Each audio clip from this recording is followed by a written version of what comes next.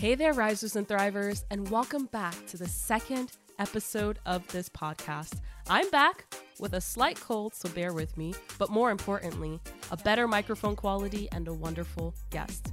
For those of you returning, thank you so much for your continued support. And if this is the first episode of On the Up and Up that you're listening to, I really, really appreciate you tuning in.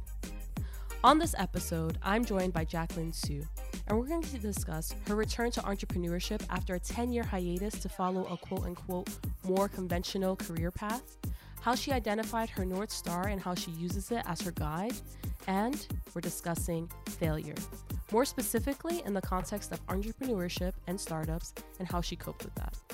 But first, let me introduce you to our guest. Jaclyn Siu is a 3-time founder, mentor, educator, and angel investor with deep expertise in culture, creative, and the tech industries. With over 12 years of experience as a growth operator and brand marketer in the US, Europe, and Asia, she has spearheaded disruptive innovation campaigns and brands for the likes of Jay-Z and Rihanna. Today, Jaclyn splits her time between Berlin and New York City while she builds her latest venture, Star Cycle, an AI co-founder for small and medium-sized businesses. So, thank you for joining me on the podcast today, Jaclyn. Would you mind just taking a few minutes to introduce yourself? Oh, thank you so much. It's so nice to be here, and I know you've talked about doing this forever, so I'm really excited that you thought of me to be a part of this. So a little bit about myself. I grew up in Hong Kong. Right now I'm based kind of between Berlin and New York City. I've always been a very curious person, and I love being at the beginning, and I've just been very lucky to have a career that has allowed me to have so many transformative experiences doing very, very exciting things at points of disruption. And I know that's a bit of a watered down phrase nowadays, but when you think of social media and its impact on marketing, when you think of streaming and its impact on, music and the recording industry at large and things like that, it's those milestones have all been a part of my career in some way or another. And I'm really grateful for all of those experiences. So, everything from tweeting my way or on behalf of a brand, our way, to, Time's top 140 Twitter accounts, back when Twitter had 140 characters only. And it was called Twitter. Or, launching large scale music album launches for Rihanna and Jay-Z and Santi Gold, growing and scaling 2 startups. And, just having been able to learn from all of those things has really given me that drive to be a part of disruption and what that really kind of means. And so I am, after all this time, really just a deep and true believer in the power of entrepreneurship, whether it's being an actual founder or just having entrepreneur real thinking, and kind of its power and ability to transform people and the world around you. And apropos of that, right now I'm building Star Cycle, which is an AI co-founder for small and medium businesses. And we actually just went to public beta last week. So it's been a roller coaster. Yay, congratulations on that though. I mean, I know it's been a roller coaster, but that's super amazing that you're getting started on this stride. And I was going to say, feel free to plug yourself if you need more beta users. That's it. That's the only plug. Fair enough. But I think that's really interesting, your whole journey altogether, right? Because you're a 3-time founder at this point. Mm-hmm. That's a lifestyle, right? That's a lifestyle. That's beyond the point of just being like, I was a founder. No, like it's a life that you've chosen for yourself. And when you kind of look back at your entire journey, would you say that you would have imagined that this is where you're at right now? Like, was entrepreneurship on your radar to begin with? Honestly, no. I grew up in a pretty traditional family in the sense that, like, I was expected to have a steady job with a steady path, and, you make good money, you climb the ladder, like all of those kinds of things. And it is a pretty radical departure from doing that. And honestly, the whole thing has just been really serendipitous. I founded my first startup during my last year in college, so in uni, in New York City. And with one of my best friends, we co-founded a fashion tech startup that aimed to build a personal algorithmic shopping app for men. And the idea was that it would surface algorithmically curated outfits based on the user's style preferences and calendar events, like where were they going, what were they going to do, and the weather for the day even. And so this was, to put it in context, about a decade ago. So over a decade ago. So, we were a bit ahead of our time, I guess. But honestly, that was, a little bit of a disproportionate response to an actual problem, which was a friend texting me asking for job interview outfit advice. And this was during finals week. And my, of course, very reasonable response was, let me build a company around that question. And easy bet. Exactly. So, I bribed one of my closest friends, her name is Jane, to join me. Again, this was finals week. I was procrastinating hard. I was like, I'm going to build a company around a very normal text that someone sent me. And I said to Jane, hey, if you join me for bubble tea, let me tell you about this thing I have an idea for. And that was how it started. And it was, again, very serendipitous. And, we are both very open-minded, curious people. And so we kind of decided, hey, if we're going to do this, we might as well just throw ourselves at it and learn as much as we can. And so we entered the NYU Entrepreneurs Competition. Back then, we ended up in top 20. We didn't win, but we were the only undergraduate and all-female team to make it that far. No MBA in sight. Everyone else was like a Stern, like Wharton, all like super fancy accolades. We're like, we have no idea what we're doing here. Impressive. We also entered a hackathon, which, again, the theme kind of continues. Like I look for fun in the strangest places. So we entered a hackathon and we won a prize. We didn't win, and we did decide to step away about a year or so because we realized we were nowhere ready to run a company and we needed some actual life experience. And the big question I kept coming back to was, how can I lead something or develop something when I don't know what that looks like in practice? So that was one of the main things that you felt like you needed to learn before you could even move forward with starting a company. You felt like you didn't have the skills yet at that time. Exactly. Okay. And partially to my parents' relief, I decided to get a quote unquote real job.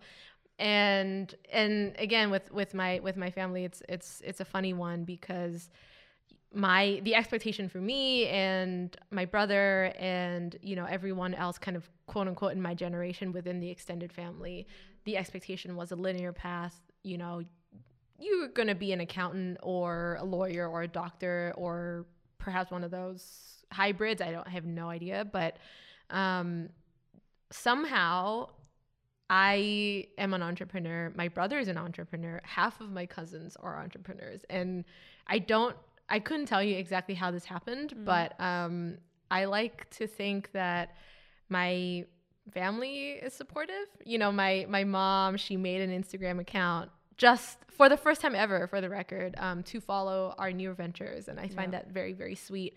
But at the same time, I think it really confuses them that I don't choose a life of stability or, safety. And honestly, I sometimes I agree with them. I don't know why I do this sometimes. But even taking it back to, because you said that you didn't feel like you were necessarily ready at that time and you needed to get certain leadership experience, and how could you lead if you didn't even know how to do that? And so that prompted you into going more into the professional direction.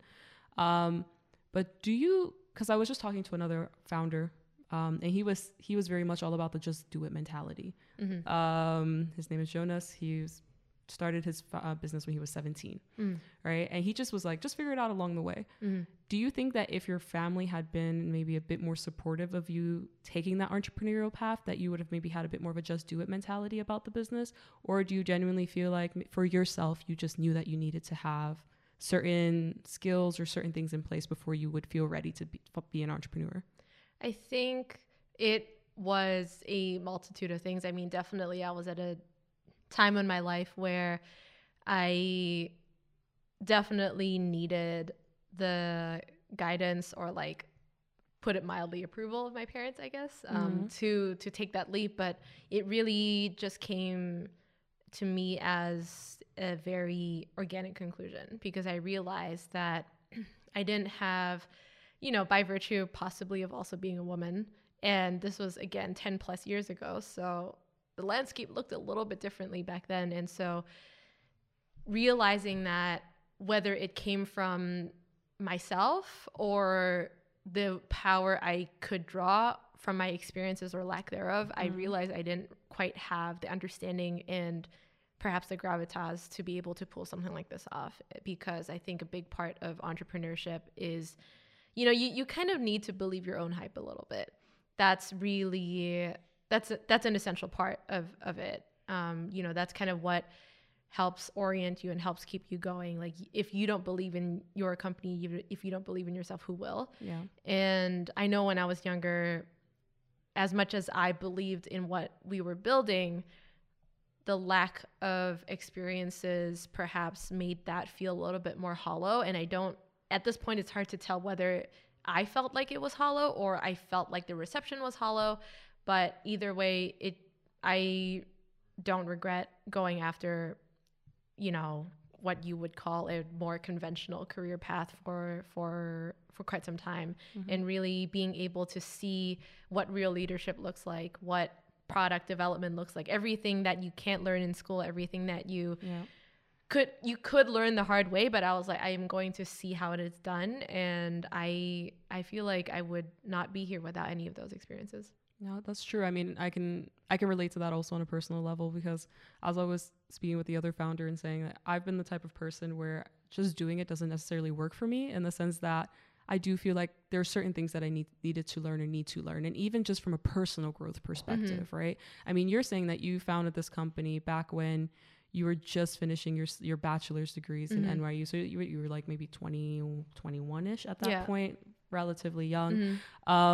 There's a lot that you're still figuring out at that phase. God, let's be honest. Like, there's a lot about, when I think back to me, I always say, like, 18-year-old Janine versus 26-year-old Janine, two different people.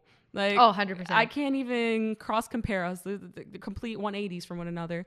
So even just taking it back even a little bit, because it sounds like personal growth was a major aspect, whether it was from a career perspective and personal level, but you also talk about the scene being somewhat different too. Yeah. Do you mind unpacking that a little bit? Yeah. So I think you could say that the conversations around what it's like to be an entrepreneur, especially as an underrepresented founder, that has really, I've kind of seen that evolve over time, and how, and of course there's always a caveat that there is so much work left to be done. And I don't think this work will probably ever be done. It is just something that we will just keep chipping away at.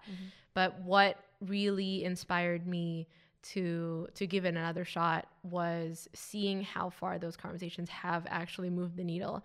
And I think it's important to acknowledge that things have been improving. They may not be improving at the speed we want them to, but in my opinion, progress is never linear. It's always a little bit messy. It never arrives as fast as we would like it to. But to see something that was so hostile, or relatively hostile, and unwelcoming towards women, especially young women of color, to fast forward, very much within a lifetime, within a generation, seeing that conversations are changing the way things are done. And, I just feel like that is something that needs to be celebrated. Yeah. And I am really, really thankful for everyone who came before me and before us, who fought those really hard-won battles. And, the tide is turning in our favor. I wouldn't say the war is won, but every little bit counts. And I think that's something that keeps me going every day and makes me want to continue making a difference. Definitely. I mean, it's about taking in those small wins. Like, of course, like you said, the battle's not won. There's still a lot that needs to be done. Like, it's there's a lot. Yeah. But at the same time, it has gotten better. Yes. And that's an amazing thing. And let's not take that for granted, right? There's so much that has been done. And so with that, the personal growth, both professionally on a personal level, the unfriendly ecosystem that you were in at that time, the bit of pressure that you were also feeling family-wise, you decided to kind of follow a more, I won't even say conventional career path, because you've had quite a phenomenal career path. So let's would you mind diving into that a little bit? What guided you? What took you in that direction? What was your motivation? What did you do during that time when you were working professionally? So I arrived in New York because, like painting with a broad stroke here, like any other girl who arrives in New York when they're 18 or, roughly around that age, I wanted to work in fashion. My dream job was, Vogue. Like I wanted to do something at Vogue. I didn't know what it was, but something in that direction. And so throughout my college years, I put as much effort as I could towards making that happen. And I allowed that to guide a lot of my decision making. But what I ended up realizing throughout internships, which by the way is an unsolicited piece of life advice, like internships and jobs are equally important to figure out what it is that you want to do, but also what you don't want to do. 1000%. If anything, what you don't want to do. Exactly. It helps you filter through real quick.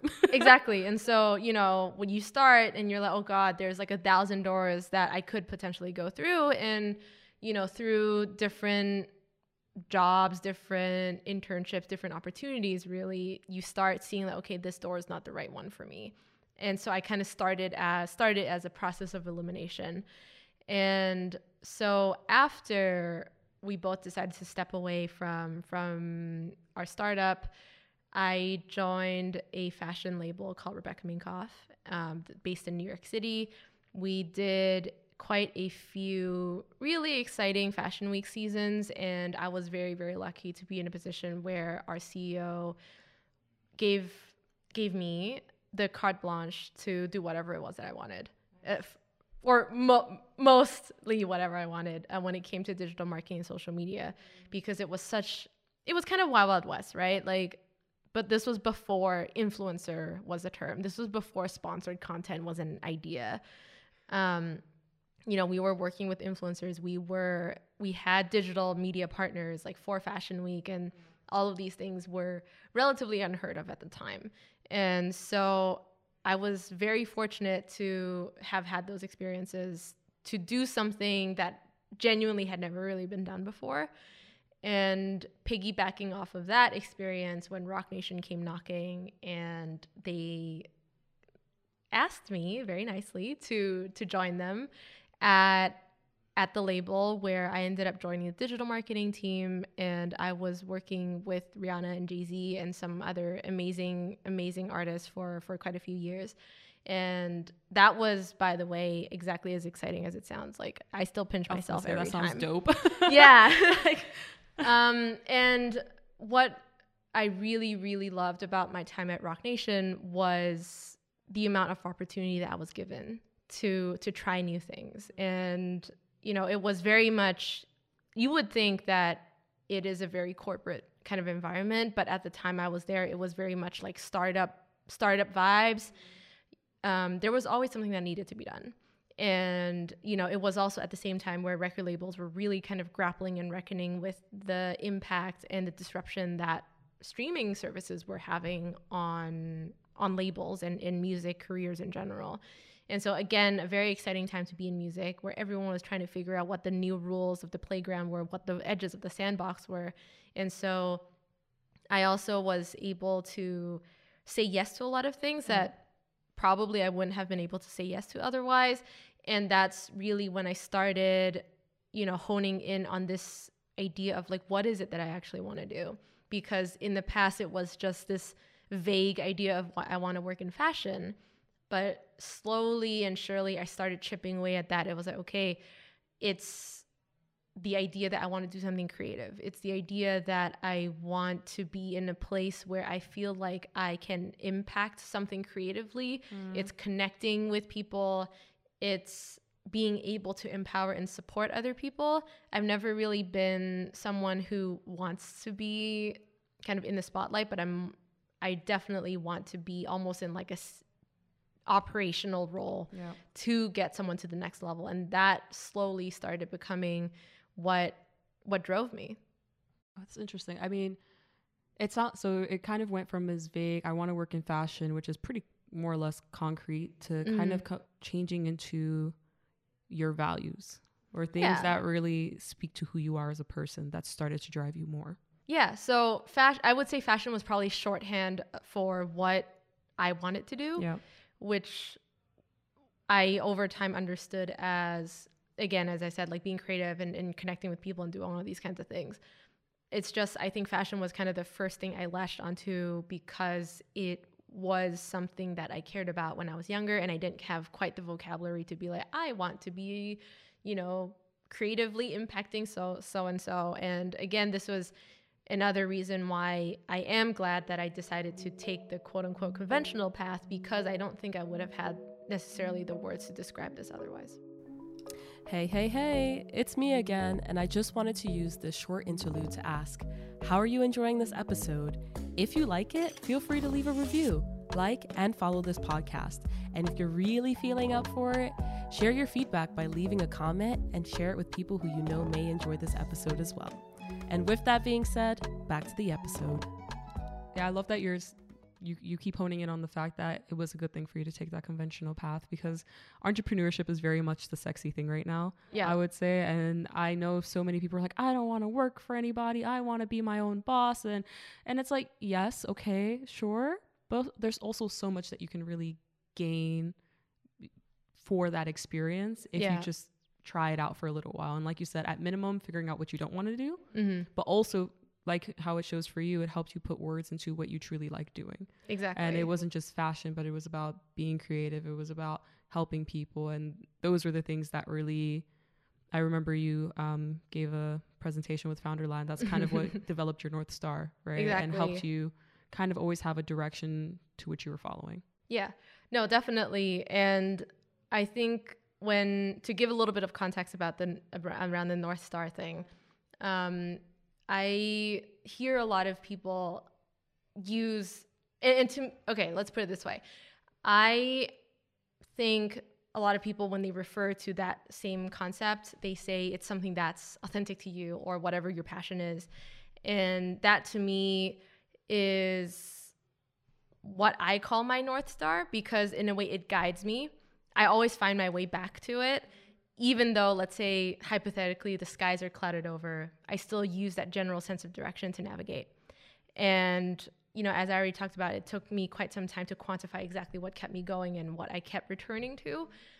And I do feel that your North Star, or whatever it is you want to call it, it has to be something that comes from within. Because, when you're driven by external factors, I think, sure, it is technically a North Star in the sense that you can follow it, but what to me is so important about a North Star is that it is a guiding force. It's not a set path. No one is clearing the path for you. No one is like hacking down bushes and trees and whatnot. You still have to do that. It doesn't tell you where to walk. It doesn't, clear the path for you. You still decide the path you take towards it. And that's, for me, the biggest differentiation. And so, I hear a lot of people say, oh, I want to be a founder because I want to be financially successful, or I want to be my own boss, or all of those things, which, by the way, when you're a founder, the whole world is your boss. Like there is no thing as I want to be my own boss, in my opinion, my very humble opinion. I mean, you've got a lot of people you need to answer to. Oh yeah. Like your employees, your investor, everybody. Oh God. Yeah. Like you are at all of their mercies. Yeah. But yeah, that's kind of why I prefer for myself to call it my North Star, because it is a force. It is more fitting than saying something like eyes on the prize, because, it allows me to focus on the direction and, as cliche as it sounds, make the journey part of the process rather than being blinded by the prize and stepping over whoever and whatever it takes. I am motivated to make the journey itself part of the impact and part of the thing I want to be doing. And so that was a very long-winded way of saying, it's like follow your passions, but with a little bit of an asterisk. Yeah. But this makes me really happy, because I love when there's like a kind of a key trend. And I talked to another founder, Ali, who's the first podcast guest, and he pretty much said the exact same thing that you did, right? He's like, you need to have your intrinsic motivation, because when all else fails, shit hits the fan. That's the one thing that keeps you moving on that path. Definitely. And when you're working for a prize, and I even know this for myself, because that's how I've been pretty much most of my life. There was always something that I was working towards. Mm-hmm. And then when you achieve it, you start working towards the next thing. So you don't actually sit and enjoy what you've achieved. And also at the same time, you kind of feel a little bit empty once you get there. Because you're like, cool, I got it. But like, but what now? What next? Exactly. Yeah. And there's no amount of accolades for whatever I did that would make me really feel that great. Like, of course, in that moment, I was like, cool, did it. But outside of that, I was like, and? Right. It's like at the, you know, and at the end of Finding Nemo, no spoilers, or actually no spoiler alert. I mean, Sorry, it's been out long enough. So I think we're good here. You know, when they, you know, throw themselves out of the dentist window and they all end up in the ocean and they're like still in plastic bags and you're like, now what? No, I definitely heavily relate to that. And I think one thing I would add to that as well is, again, why I call it a North Star is because, you know, I'm at the risk of sounding like I'm repeating myself. It really makes the journey part of the process. And I think that's really important because when you look at the path around you and when you need to put in the time and effort to figure out what it is that comes next, you cast your net wider and you're able to assess other opportunities that may not have looked like the one that you were really hoping for, but will get you closer to your goal or your North Star, whatever it is, like in the first place. Because, you know, if you always wait for the perfect opportunity, if you wait for the perfect time, for the perfect place, you know, everything has to line up exactly how you feel like it should, then you'll never get started. And to me, the idea of the North Star allows me to take stock of everything that lands on my plate. And I'm like, does this move me in the same direction? Does this get me closer? What are the things that I might not have otherwise noticed if I don't filter it through that same direction? You know, like delayed gratification in a way. Like, is doing this thing going to yield impact or knowledge or skills or whatever in ways that I didn't expect? And so, yeah, that's something that's really, really important to me. How did you transition out from what I would say is pretty comfortable, having a nice salary that you know is going to come, to transitioning out into entrepreneurship again? Oh, geez. So honestly, I like to call it serendipity. It's probably just recklessness. It's all about perspective. Exactly, you know. So it really was one of those things where as I explained earlier, I kind of took stock of how far the startup scene had really come and evolved. And I decided that with those improvements or advancements, so to speak, and also taking into account the fact that I had polished myself a nice shiny steel spine, I was like, okay, I think I'm ready as a person to take something like this on again. And it really was a great timing for doing something new. And, you know, the markets were great, and, you know, there was money everywhere, and there was a lot of entrepreneurial interest in the field that I was in, so Web3.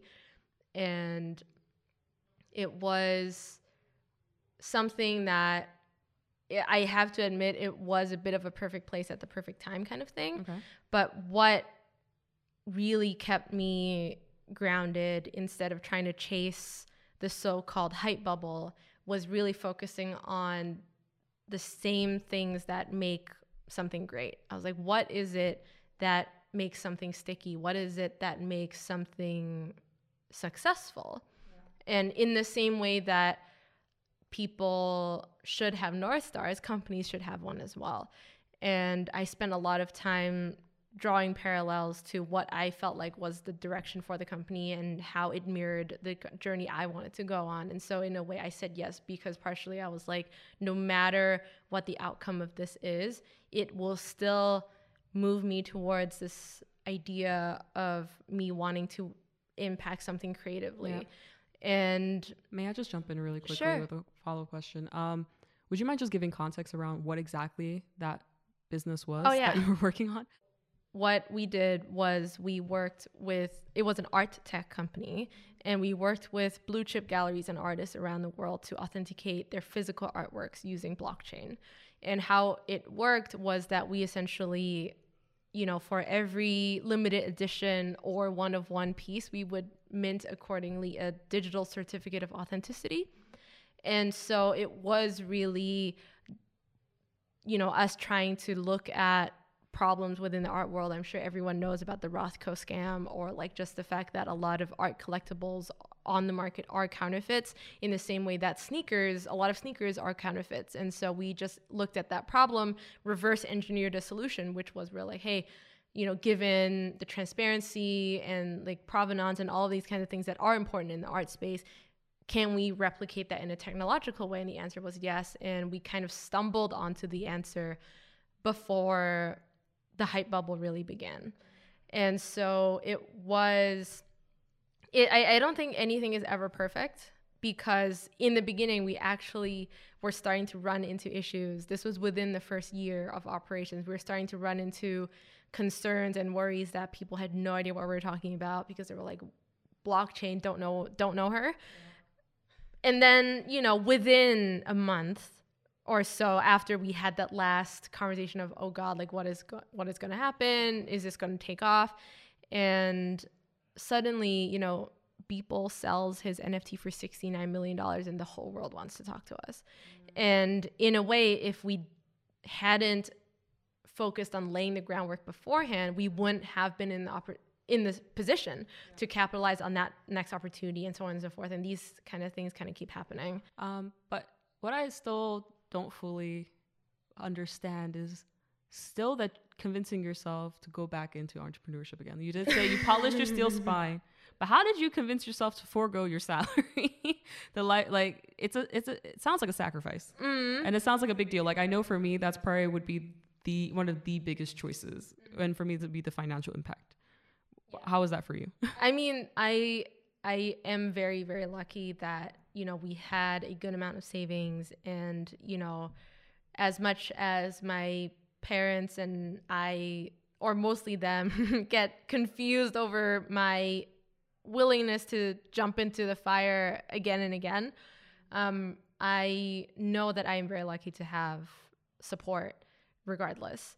And so this is also something that I don't take for granted. And this is also why, I'm very excited and passionate about empowering other entrepreneurs to be able to get one step closer. And, since we're on this topic, a big motivation behind me wanting to build Star Cycle was being aware that the founding journey is hard enough as it is.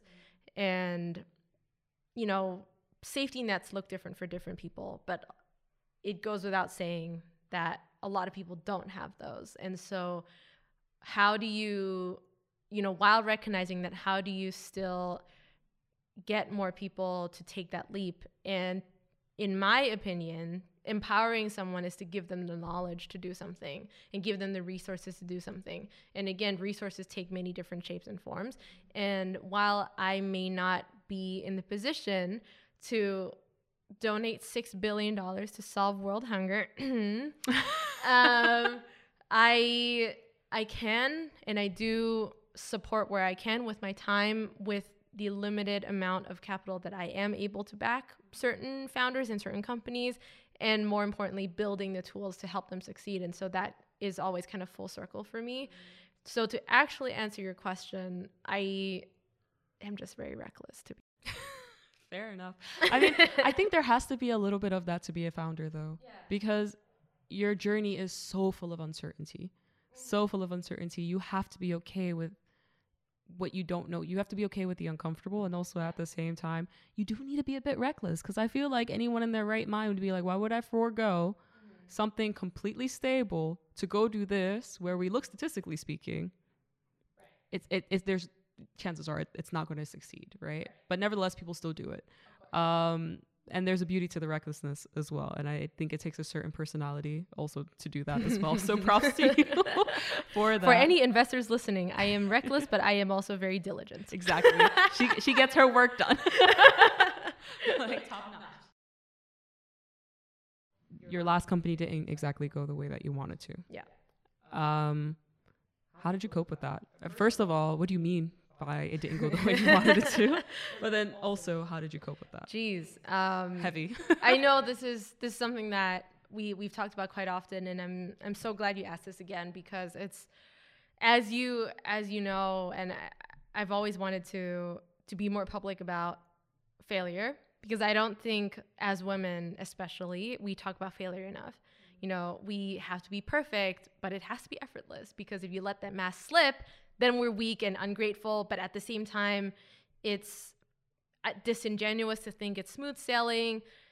And so, it's rough. Oh God, yeah, like it's tough. Geez. Oh my God. So it's, again, I want to caveat that, of course, failure looks different for everyone, as just as much as success does.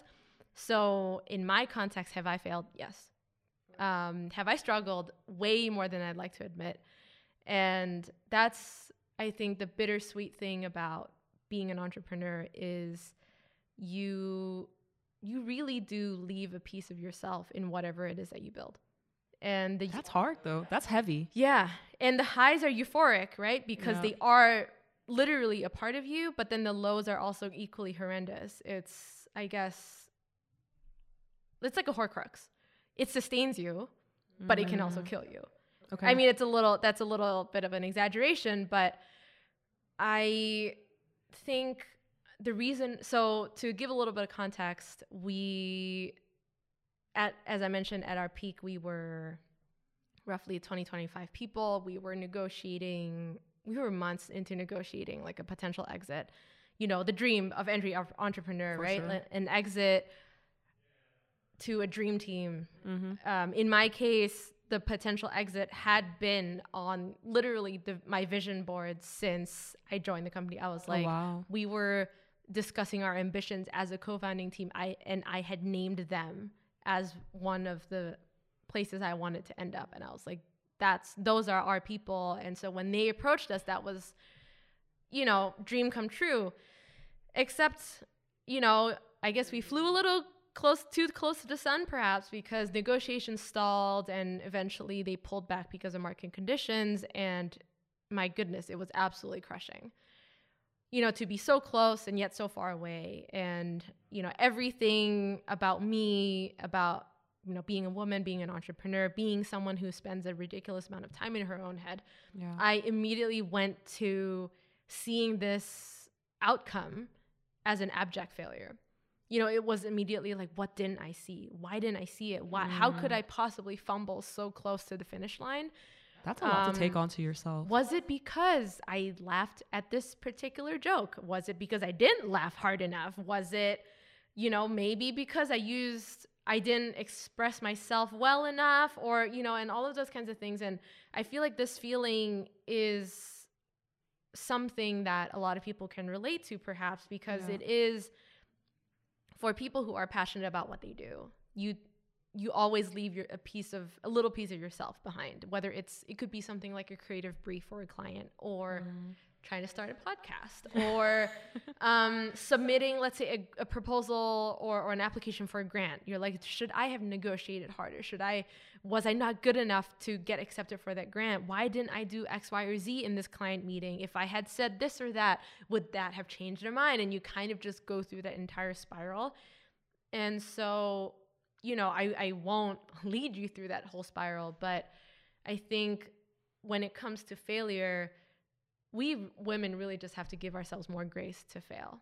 For sure. Yeah. For sure. And that's hard to do though. God. Because I know for myself, I take everything on me. I'm like, and it could be so many external factors in it, but I'm like, well, if I would have just done that one thing, everything could have been different. So, I mean, no need to lead through the spiral, but my question is, how do you pick yourself up from such a spiral? How do you get your legs back up, walking again and moving on? Time. Okay. And allowing myself to That's a very unsexy answer. I know, it really is. Go to therapy. I highly recommend it. You know, honestly, sexy or unsexy as it is, time and distance, and allowing myself to feel all of those things, and knowing that my emotions, whatever they are valid. And So it sounds like you had a proper grieving process. Yeah, it really is. It really is grieving. You know, the company is still operational. When we essentially handed the reins back to our CEO, who has decided to take it in more of like a more direct B2B kind of situation where he's working directly with the galleries. And so a lot of the high growth things that I had joined with the ambition to build, that was kind of put on hold for the moment. So I decided it was time for me to step aside. And, you know, processing the reality of that versus the dream that I had for it, and allowing myself to feel those feelings and go through the process of forgiving or releasing myself, because there's no understanding that there's nothing necessarily that bears on me that I could have necessarily avoided. Of course, I did also take the time to do a little postmortem process for myself, where I took myself through an 18-page questionnaire that I wrote for myself, by the way, to examine every nitty-gritty part of the business. Like me asking myself, what were my expectations for this particular team? What were the outcomes of that? How could I have done that better? What were the things I observed that I didn't take seriously enough, and all those things. And like being able to do that process for myself really, really helped. And of course, I had a therapist who helped me work through my feelings, my incredible husband, my amazing friends who love me and see me, my beautiful dogs, my co-founders, my village, right? Like no one is self-made. I am not self-made. I don't know how else I would have gotten through it without them. Shout out to also Bonanza Coffee Roasters. They power me every single day. This is not a sponsored advertisement. I just love them. Fair enough. But you know, and also in a way releasing myself as much as possible from the burdens that women are socialized to carry. We are held accountable for everything around us, the actions of men, the actions of other people. Or if things don't go well, it's not because, you know, something else happened, it's because of us. But it's also because we weren't exactly able to twist ourselves exactly into the right knot that particular thing required, which, by the way, is different from the last time that thing happened. It is a different knot. And so understanding and releasing myself from that was also a big part of the process. And I just really try to, you know, or I guess throughout this whole journey, I was trying to come back a lot to my North Star and understanding that and taking stock of this journey. Where did it lead me? Did it get me closer? And the answer was yes. Has it prepared me for my next move? The answer was yes. And again, taking the time to be able to go through all of these things and reframe the process as growth and understanding and grace rather than bitterness and resentment. And finally, a huge, huge, giant shout out to the team that we had built, who, even though none of this had ended up in the way exactly as we had hoped or wanted, that they also showed an incredible amount of grace towards us, the founders, and towards themselves. And I honestly, genuinely am so deeply grateful for every single one of them. Wow, that's a lot. Because the reason I say it's a lot is because, it's true. And I mean, it has me reflecting on myself and this feeling of I always have to do these perfectly and I always have to be the best. And it's exhausting. Oh, God, it is so exhausting, especially when things don't work out that way. And I'm so glad that you got through that, because that's incredibly heavy. And I actually can imagine that such kind of an experience would stop many people from taking that path again. But you continue to persevere and you've got the resilience. At this point, it's stubbornness. To kind of round out the conversation of everything that we've spoken about, one, is there anything that you really want everyone to take away? But also at the same time, kind of looking back on your entire journey, what would you kind of say is like that one thing that you would give advice to your younger self about? I would say, keep showing up and, send that follow-up email, try something new, say yes to something that scares you. And honestly, learn how to ask the right questions, because things have a funny way of revealing themselves to you when you know exactly which door to knock on. And, I have been very lucky to have people in my life, mentors, teachers, all of those people who helped me ask the right questions or gave me the answers even though I didn't exactly know what question I was asking. But every experience, within reason, but every experience leaves you a changed person. And try to be open to a patchwork of experiences rather than siloing yourself to exactly the perfect thing, the perfect job title, the perfect cap table, the perfect whatever it is. Life is messy.